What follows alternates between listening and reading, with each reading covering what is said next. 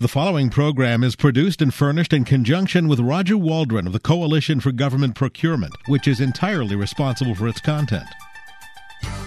Welcome to Off the Shelf with Roger Waldron of the Coalition for Government Procurement on Federal News Radio, part of the Federal News Network. Off the Shelf gives a voice to commercial service and product companies selling in the federal market. Roger speaks to members and government officials about procurement policy, trends, innovations, and debates. Now your host, Roger Waldron. Today my guest on Off the Shelf is Ray Bjorklund, the CEO and president of BirchGrove Consulting. Awesome analysis, inspired insight. Ray, welcome to the show. Thanks, Roger.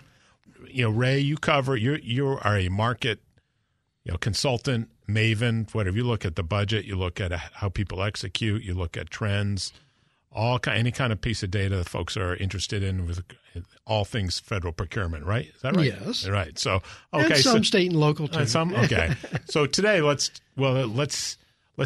talk about the federal piece of it and try to take a look at, the budget, the shutdown, how people execute, what does that mean, what the companies need to think about in that regard, and what does it mean to their bottom line in a certain sense in their risk calculation. So let's start first just talking about the thing that's most present in everyone's mind and because it was painful, or at least it felt painful. And that is the shutdown that took place earlier this year. Yes. So what happened and what's the impact? When you're thinking about federal procurement and people's budgets. Well, as we were talking about a little earlier, it was called a partial shutdown, but in some ways, a continuing resolution is also a partial shutdown because it does inhibit the amount of spending that goes on. And for this partial shutdown that occurred for about a month, it was definitely affecting certain agencies who basically had to zero out their funding. It wasn't just a matter of dealing with new starts or continuing work. It means just zeroing it out. So what happens? Well, we've had shutdowns in the past, and this unfortunately was one of the very longest. And it starts to create a backlog of work that needs to get done by the agency buying activities, so that they can be serving their customers. And when they can't do the work because there's no money, it's not like you can write a contract without any money, unfortunately. That's not the way the procurement We'd system like to all works. be able to do that, right, Ray? We would love to do that. We love to put down our charge cards, but charge cards don't necessarily handle $7 million transactions. Okay, so those agencies that were in that partial shutdown crisis just weren't able to do the work that they had to get done. So that means there's a backlog, and it means a really compressed backlog. And it means that there's going to be an acceleration of activity toward the end of the year. You can say, well, okay, maybe those agencies' contracting activities have full inboxes, so they aren't going to be able to even catch up. But generally, they do catch up. Now, there's a history of it, and the Congressional Budget Office actually looked at this particular shutdown and anticipated that there's going to be, they said, about $8 billion that were on hold. And, I did an analysis kind of from bottom up, and I think it's more like $11.5 billion.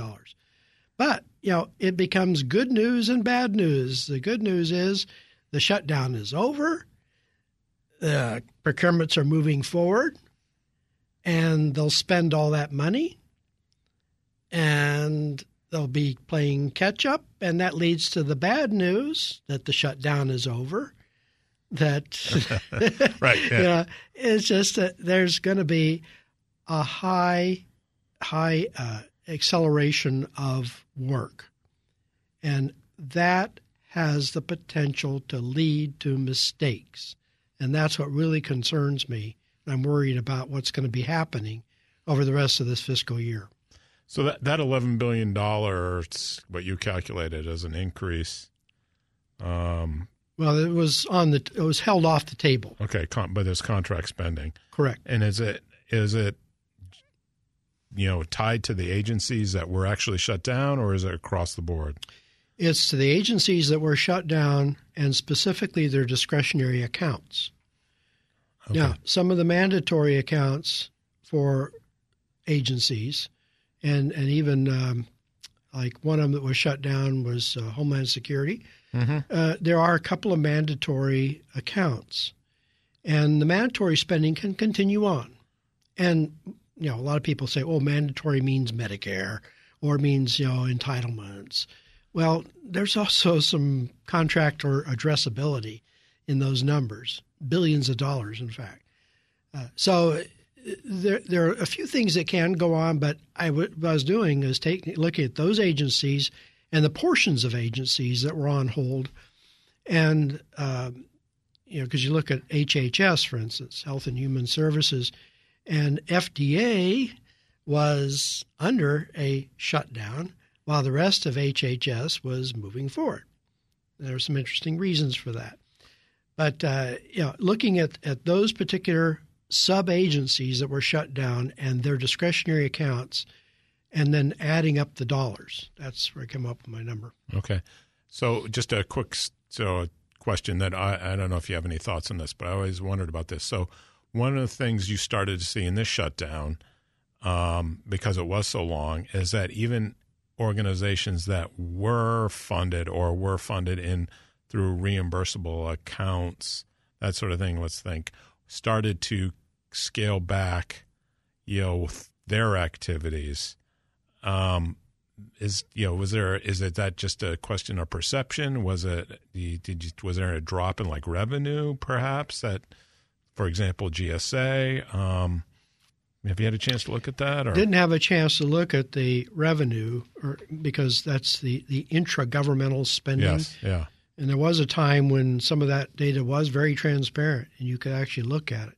It's very tough to look at it now during the activity. You can look at it usually about a quarter behind, but you can't really. So you were getting close to where you might be able to see it, right? Yeah, but maybe. You really couldn't see it during the shutdown, except that you could infer it, because if an agency said that their acquisition strategy, was to use an assisted acquisition tool like a GWAC that GSA manages, like an HCATS or something like that, then, you couldn't do anything. So therefore, the money couldn't even move, even if that agency had their appropriations, the buying agency, the using agency, the buying or servicing agency, which would be GSA in that case, couldn't do anything because they had to shut down. Right. So they lost their fee on top of that money coming into their accounts, the fee being what, of course, keeps GSA alive and healthy. Yes, well, at least parts of GSA, right? Parts of GSA. Yeah. So we got about a couple minutes left, and I want to get into some of this market analysis in particular about execution and things that companies need to think about. But just big picture now, so now we have a budget. We have a compressed overall budget. There's some folks who've had their money all year. Yep. Other people now compressed. But overall, when you look at the addressable spend for contractors between mandatory and discretionary accounts, what are we looking at here? About $990 billion in contractor addressable spending. Okay, and does that include grants and everything? Or No. Okay. And yes, there are contractors who occasionally receive grants, mm-hmm. but they are more typically nonprofits or not-for-profits, and they may be doing some research work or a very small scale. And then there are larger grants that go to social services organizations. No, not talking about that. We're talking about contractor addressable. And that's in the mandatory and the discretionary. Correct. So that's a different number than you hear OMB talk about, right? It almost their number is half that size. It is, yes. And how do you come to your number? I use their data. Well, they apparently more accurately too, huh? They submit a budget. Uh-huh. They submit a budget to the Congress, and compilation and composition of all the agency budgets that they've chewed on and passed back and everything else to the agencies. But that president's budget that goes forward identifies in it contractor addressable spending. Now, you got to look at all the different elements where that occurs. And I do that every year, and I've had fun looking at this upcoming year, which, by the way, the addressable spend is about $1 trillion. Wow. For 2020. Is that so we'll be crossing a threshold that we've never crossed before? I believe so. Yeah, I'm still not 100% looking done looking at the numbers. This is the president's budget? It is. Okay. Well, maybe we'll come back. We'll talk a little bit about the president's budget. Let's talk about the execution of this year's budget. And then we'll get on to execution as well. Yeah. Okay. My guest today is Ray Bjorklund. He is the president and CEO of BirchGrove Consulting. Awesome analysis and inspired insight. And when we come back, we'll continue our discussion a little bit of the president's budget, and we'll talk about the challenges in execution and what companies and contractors need to think about. I'm Roger Waldron, and you're listening to Off the Shelf on the Federal News Network. Welcome back to Off the Shelf on the Federal News Network. I'm Roger Waldron, and my guest today is Ray Bjorklund, President and CEO of BirchGrove Consulting. Awesome analysis, inspired insight. And Ray, I just want to spend a couple minutes because it's always right. The president's budget is a political statement. You've made that statement many times, and it sunk in, Ray. I got it. Good. I got it. So, so there's a little bit. We can talk a little bit about it because it's going to look different anyway. Yes. At the end of the day. But just some quick thoughts on that, and then we'll turn to the importance of looking at and assessing contract performance risk, and from agency execution perspective if you're a contractor. So, president's budget. Ray, go. Okay. Yes. Looking at it this year, or for 2020, which is the budget that has been now submitted to Congress, it's looking like it's roughly $1 trillion in contractor addressable spend. And that's across everything from professional services to buying paper and pencils to buying tanks and ships. And, of course, that's where a lot of the big driver is in the addressable spend, is in the investments that the administration wants to make in national security, mostly for the military, but also something called $5 billion for a wall, which is also a national security point and certainly an issue the way the president is casting it. So, you mentioned that I have driven home that point time and again about the president's budget being a political statement, and yes, it is. So it is the request that's made to Congress. And in that request, we know from years past, it didn't even matter if you have the same parties governing the Hill and the White House, there still is resistance to accept everything that is requested. And this administration, which came in with their first real budget, which was for 2019, the one we just went through the miserable shutdown on, that budget requested that a lot of specific programs and even sub-agencies be killed. And, even though it was the House and the Senate were both Republican, the president didn't get everything requested.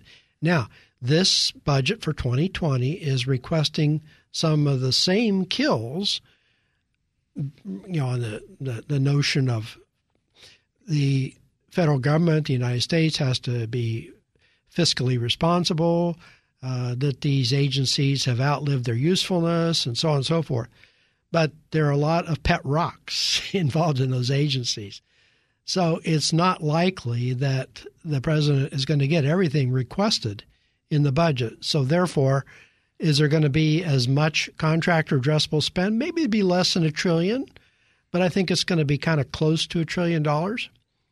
And because I think both the House and the Senate are interested in supporting national security. So that means that a lot of that defense-oriented spending, maybe not as much of the Homeland Security-oriented spending, but a lot of that spending is going to be going forward. Right. So, and it's, well, with the Democratic House, it's, even less likely. A little less likely. Yeah, that some of these requests are ever going to come to fruition. So I'm a contractor, Ray, and I'm looking at a particular agency or then the sub departments or sub elements in that agency, and their procurement dollars is one piece of it. And we've talked a little bit about looking at how you kind of look at that. But there's also the contract performance risk that you've taken a look at and put together some tools for people to do analysis. People understand how well various agencies execute. Can you talk a little bit about that to introduce the idea? Yeah, and I think it's really important for contractors to be very much aware of what kind of customer they are potentially dealing with. And as one CEO told me at one time, not all revenue is created equal. And sometimes it's very difficult. Well, I heard the term that there's such a thing as bad revenue, too. Yeah, there can be because of the extra expenses you might incur to try and be able to gain all of that revenue. And extra expenses because you're dealing with an agency that is not effective in its execution of the contract dollars that have been appropriated to it. And that, to me, is something I think contractors should be very sensitive to, because if they are not, then they run the risk of contracts not coming to fruition as quickly, or maybe not at all because of competition, but not as quickly as they would have anticipated, which, particularly for publicly traded companies, can really start to affect their quarterly revenue. Right, the cash flow. Absolutely. And a lot of contractors kind of brush that off, and I don't quite understand that, because I believe it's really important to be aware of who you're dealing with. If you've got a tough customer, or if you've got a customer that lacks certain skills, certain competencies, you're probably going to have reduced cash flow. Right. It creates more risk in that particular segment of the federal market. Yes. And it can vary widely from sub-agency to sub-agency. And that's why when I do the analysis, I look at sub-agency level instead of looking at, say, the entire HHS. Many of those sub-agencies are kind of alike. Then you got NIH, which is pretty different. And then you've got FDA, which is even more different because their appropriations come from the Committee for Agriculture. So that's why, because they're under a different set of statutes that guide their appropriations. And that's why they were under the partial shutdown while the rest of HHS was not. So you got to be aware of those things. And obviously, if you've done business with FDA, I'm sure companies who've done that are very much aware that they're dealing with that. But if you think you're going to be going after some new requirement and starting to set aside people to do the business development, to run a capture team, to develop new competition, maybe even buy another company to be better positioned, all of those investments that you're making may not come to fruition. You may not get quick return because that agency can't execute. Right. I'm not pointing fingers at FDA because they just didn't have any money that they could execute with, let alone actually do the work. So I'm just it's very logical to me. It seems like when you're looking at the private sector, you want to understand your customer, right, and how good a customer they are, and how efficient and effectively you can get to them. This is the same thing, only just looking at it from a public sector perspective. What are kind of the data elements you look at? And we got about a minute left, and we can talk more about how you take a look at it, and maybe we'll take a case study next segment. You can walk us through it. Okay, so just briefly, there is one place where the government is supposed to indicate or post its acquisition strategies, and that being FedBizOps. Now, there are other platforms like the Army's got one, the Navy's got one. There are a few other platforms where that's done. I mean, even GSA eBuy, is another kind of platform where those strategies are posted. But if it's a significant procurement, you're generally going to see something about it in FedBizOps. That's where you can actually start to count or decompose what the acquisition strategy is and start to do the analysis to see whether that agency can actually execute or not. And that's a good place to stop, Ray. When we come back, we'll talk about that analysis and take a look at one particular agency or department just as a kind of a case study of what companies can learn about their potential business partners, the federal government, in a particular agency or department. My guest today is Ray Bjorklund. He is the president and CEO of BirchGrove Consulting, Awesome Analysis, Inspired Insight. I'm Roger Waldron, and you're listening to Off the Shelf on the Federal News Network. Welcome back to Off the Shelf on the Federal News Network. I'm Roger Waldron, and my guest today is Ray Bjorklund, president and CEO of BirchGrove Consulting, Awesome Analysis, and Inspired Insight. And Ray, we're going to start talking about that execution, that performance risk, and what companies should be thinking about when they're looking at the market, sub-markets, what it means for their cash flow, how people execute. But you did a great article, that actually, was shared with the coalition members. I think I got the title. It was When Churn Doesn't Produce Butter. Yeah. What does that mean? It's related here, right? It is related because this is where you start to see indications of whether or not a sub-agency buying activity can really be in a position to properly execute on the amount of dollars that they've been appropriated. And the reason why I looked at the churn, called it a churn, I've always called it a churn, not necessarily related to butter, but, I figured that worked too. Everybody loves butter, Ray. Go ahead. That's right. Okay, is that when you see toward the end of a fiscal year, when there is a lot of increased buying activity, and, we've already mentioned that, it could be anywhere from $9 to $11 billion of increased compressed activity that's going to occur over the rest of this fiscal year now in 2019. Yeah, but looking back to the 2018 and looking back to what happens in the last couple of months, there's a lot of churn. And there are some agencies, sub-agencies, that are worse than others in announcing a procurement and then canceling it. Or launching it and then deciding that they want a very different acquisition strategy after you, the contractor, have spent quite a bit of resources in chasing that particular opportunity.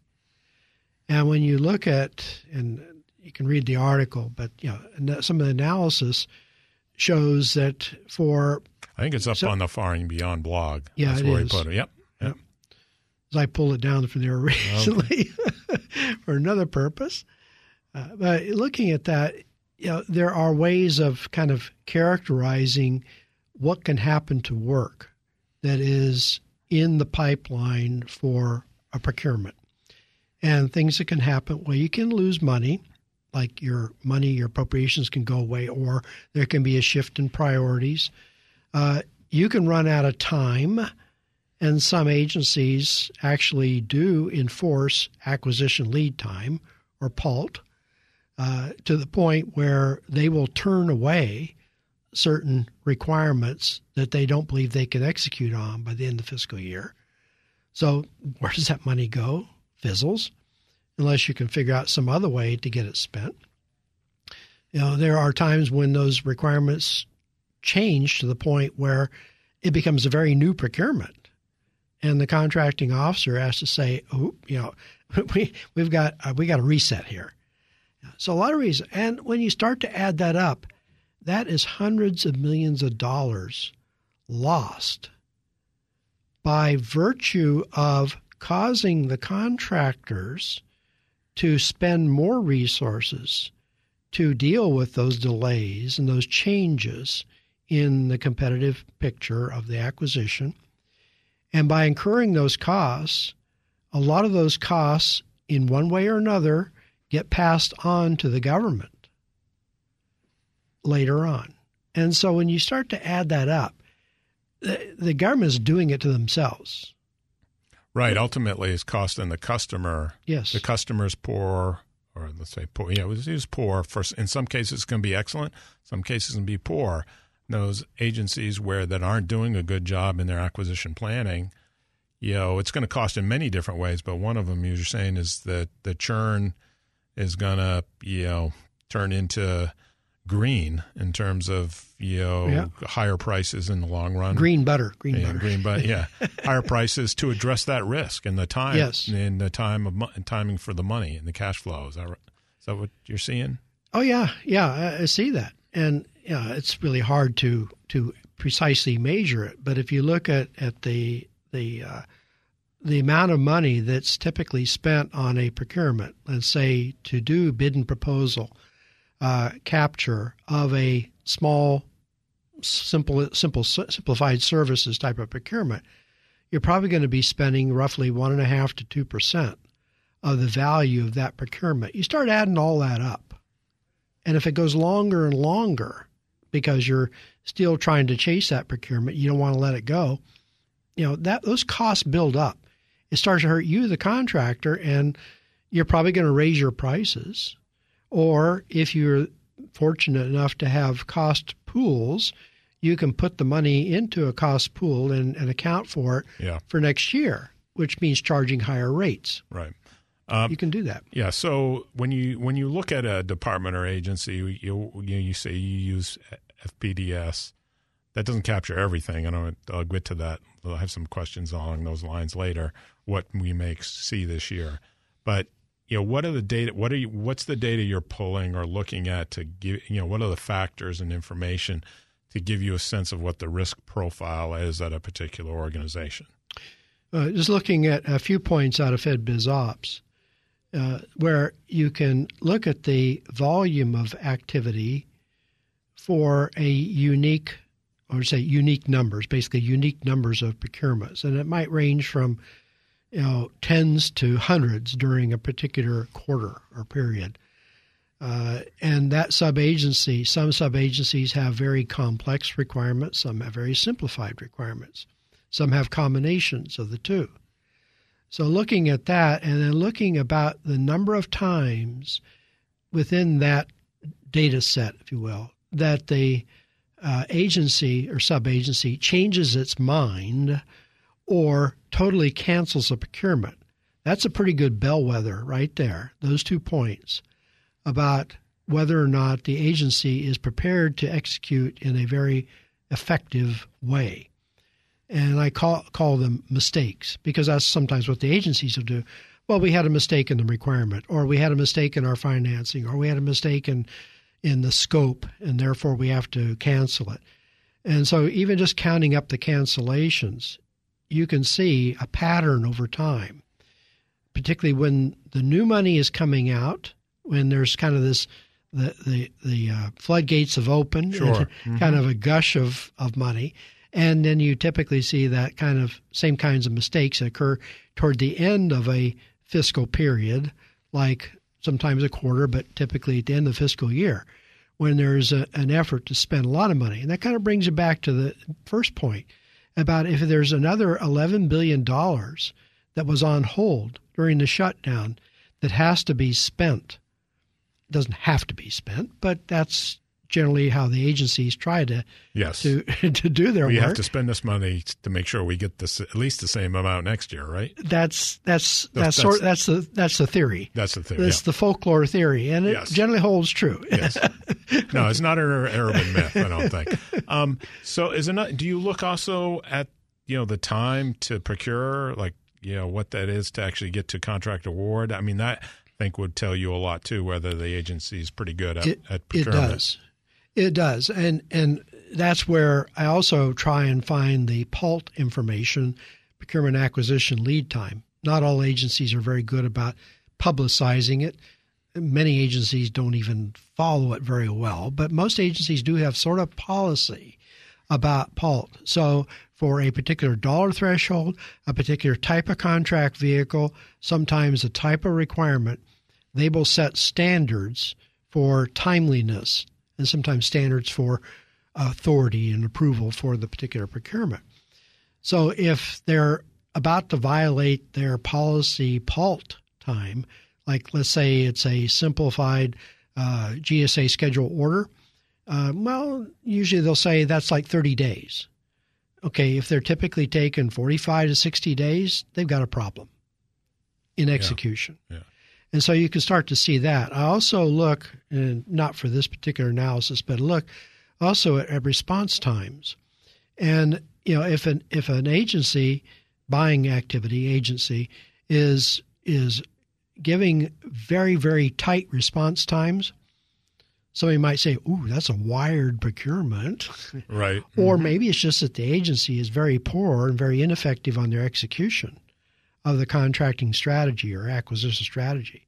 So you get that very short period of time, then that's really not helping anybody except somebody who's extremely well positioned. Right, like an incumbent perhaps. That's probably an incumbent, or it could be wired for a particular procurement or a particular contractor.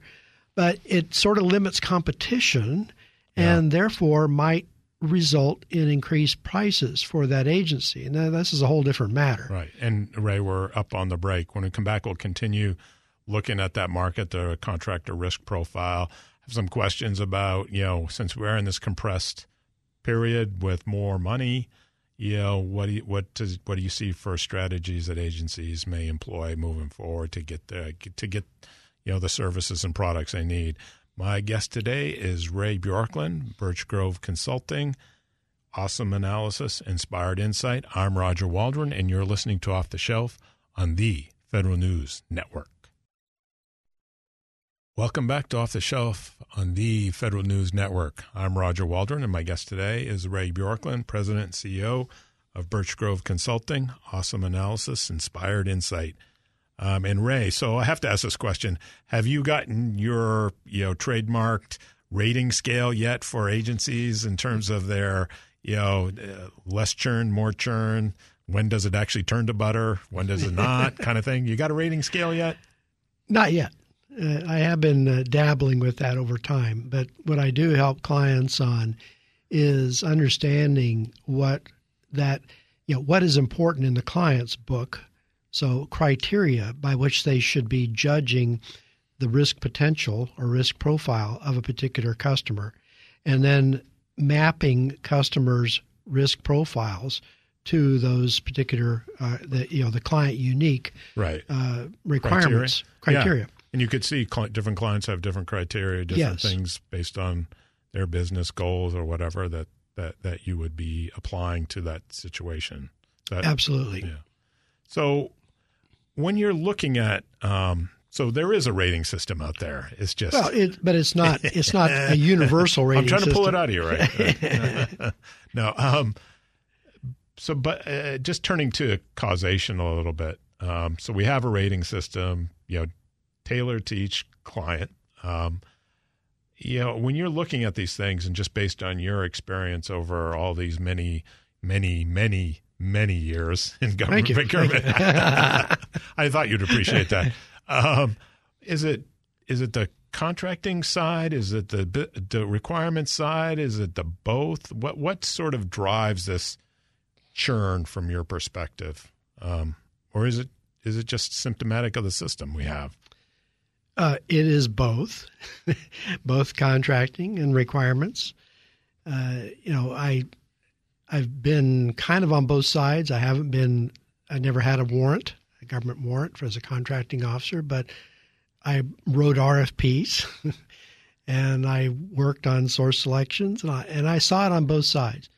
And it's usually, there's a frustration from the requirements side of the house about the contracting office's ability to be responsive. I'll just say it that way. And the frustration from the contracting office's side of the table or side of the house is that they claim the requirements are faulty, and that's why they can't run a good acquisition. Well, it's both, folks. I mean, both sides need to work more closely together, and I've always been a strong believer in integrated product teams, integrated process teams, to be able to sort through from all different perspectives, legal, logistics, contracting, engineering, program management, HR, from every side, every angle within the agency to be able to, this is, of course, for very large-scale procurements. Sure.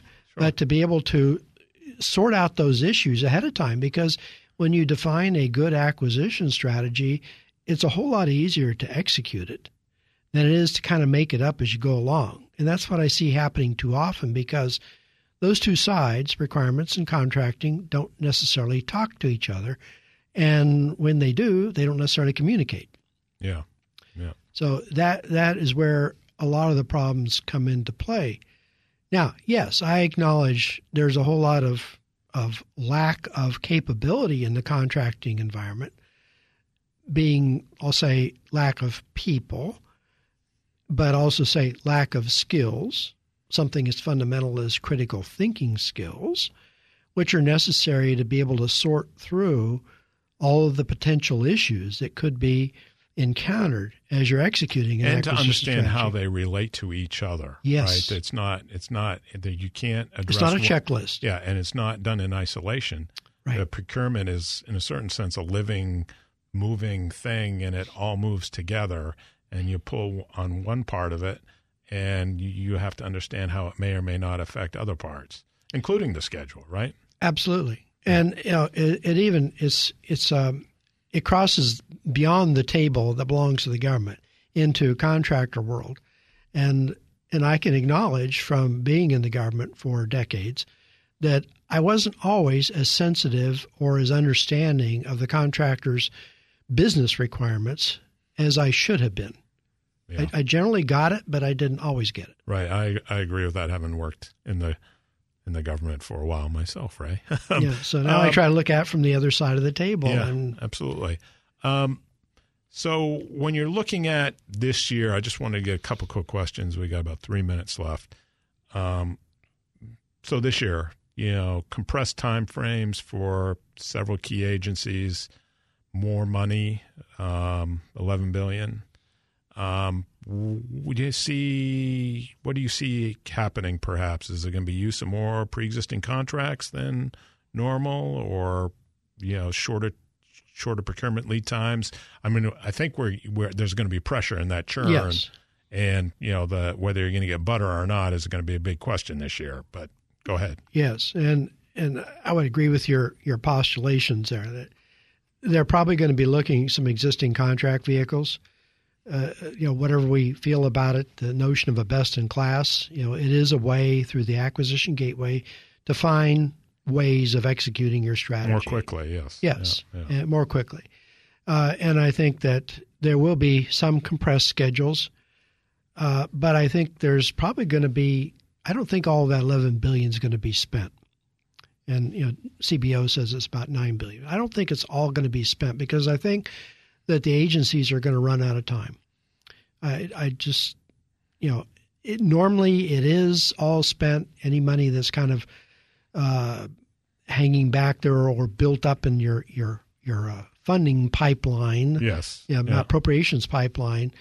I really don't think it's going to be a whole lot better. I think there's going to be some butter coming out of it, but there's still going to be a whole lot of churn, and I hope contractors are very well aware of how these sub-agencies work or don't work and take that into their risk accountant. Yeah, I'm going to give you the last word. Is that your big piece of advice for companies when they're thinking about the market, and particularly this year? That really is. And, talk to your CFO. I mean, the CFO has hopefully got some sort of risk management, risk tolerance, and, recognize that if you want to get that revenue that's out there, $11 billion, that you're probably going to have to do some accelerated reaction within your company to be able to propose and bid on those requirements and negotiate and win.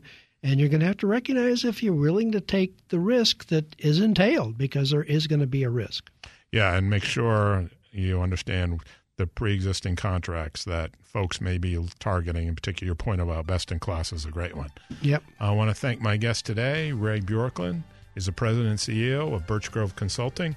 Awesome analysis, inspired insight. I'm Roger Waldron, and you've been listening to Off the Shelf on the Federal News Network. You've been listening to Off the Shelf with Roger Waldron of the Coalition for Government Procurement on Federal News Radio, part of the Federal News Network. Tune in Tuesday mornings at 11 or subscribe to this show on iTunes or Podcast One.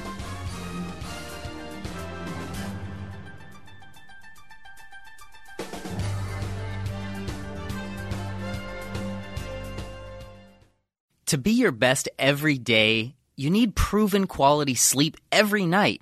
Science proves your best sleep is vital to your mental, emotional, and physical health. And that's where the Sleep Number bed comes in. And let me tell you, ever since I've had it, my sleep IQ score is just going higher and higher. And did you know 8 out of 10 couples say that one of them sleeps too hot or too cold? Science tells us regulating your sleep temperature leads to higher quality sleep. For many couples, temperature struggles are a real challenge. So here are some tips to help you both sleep just right. Look for beds designed with temperature benefits, such as the new Sleep Number Climate 360 Smart Bed that actively warms and cools each side so you both sleep blissfully comfortable. And now save 40% on the Sleep Number 360 Special Edition Smart Bed, plus special financing for a limited time. Only at Sleep Number stores or sleepnumber.com/podcast1. Sleep Number, the official sleep and wellness partner of the National Football League. Subject to credit approval, minimum monthly payments required. See sleepnumber.com for details.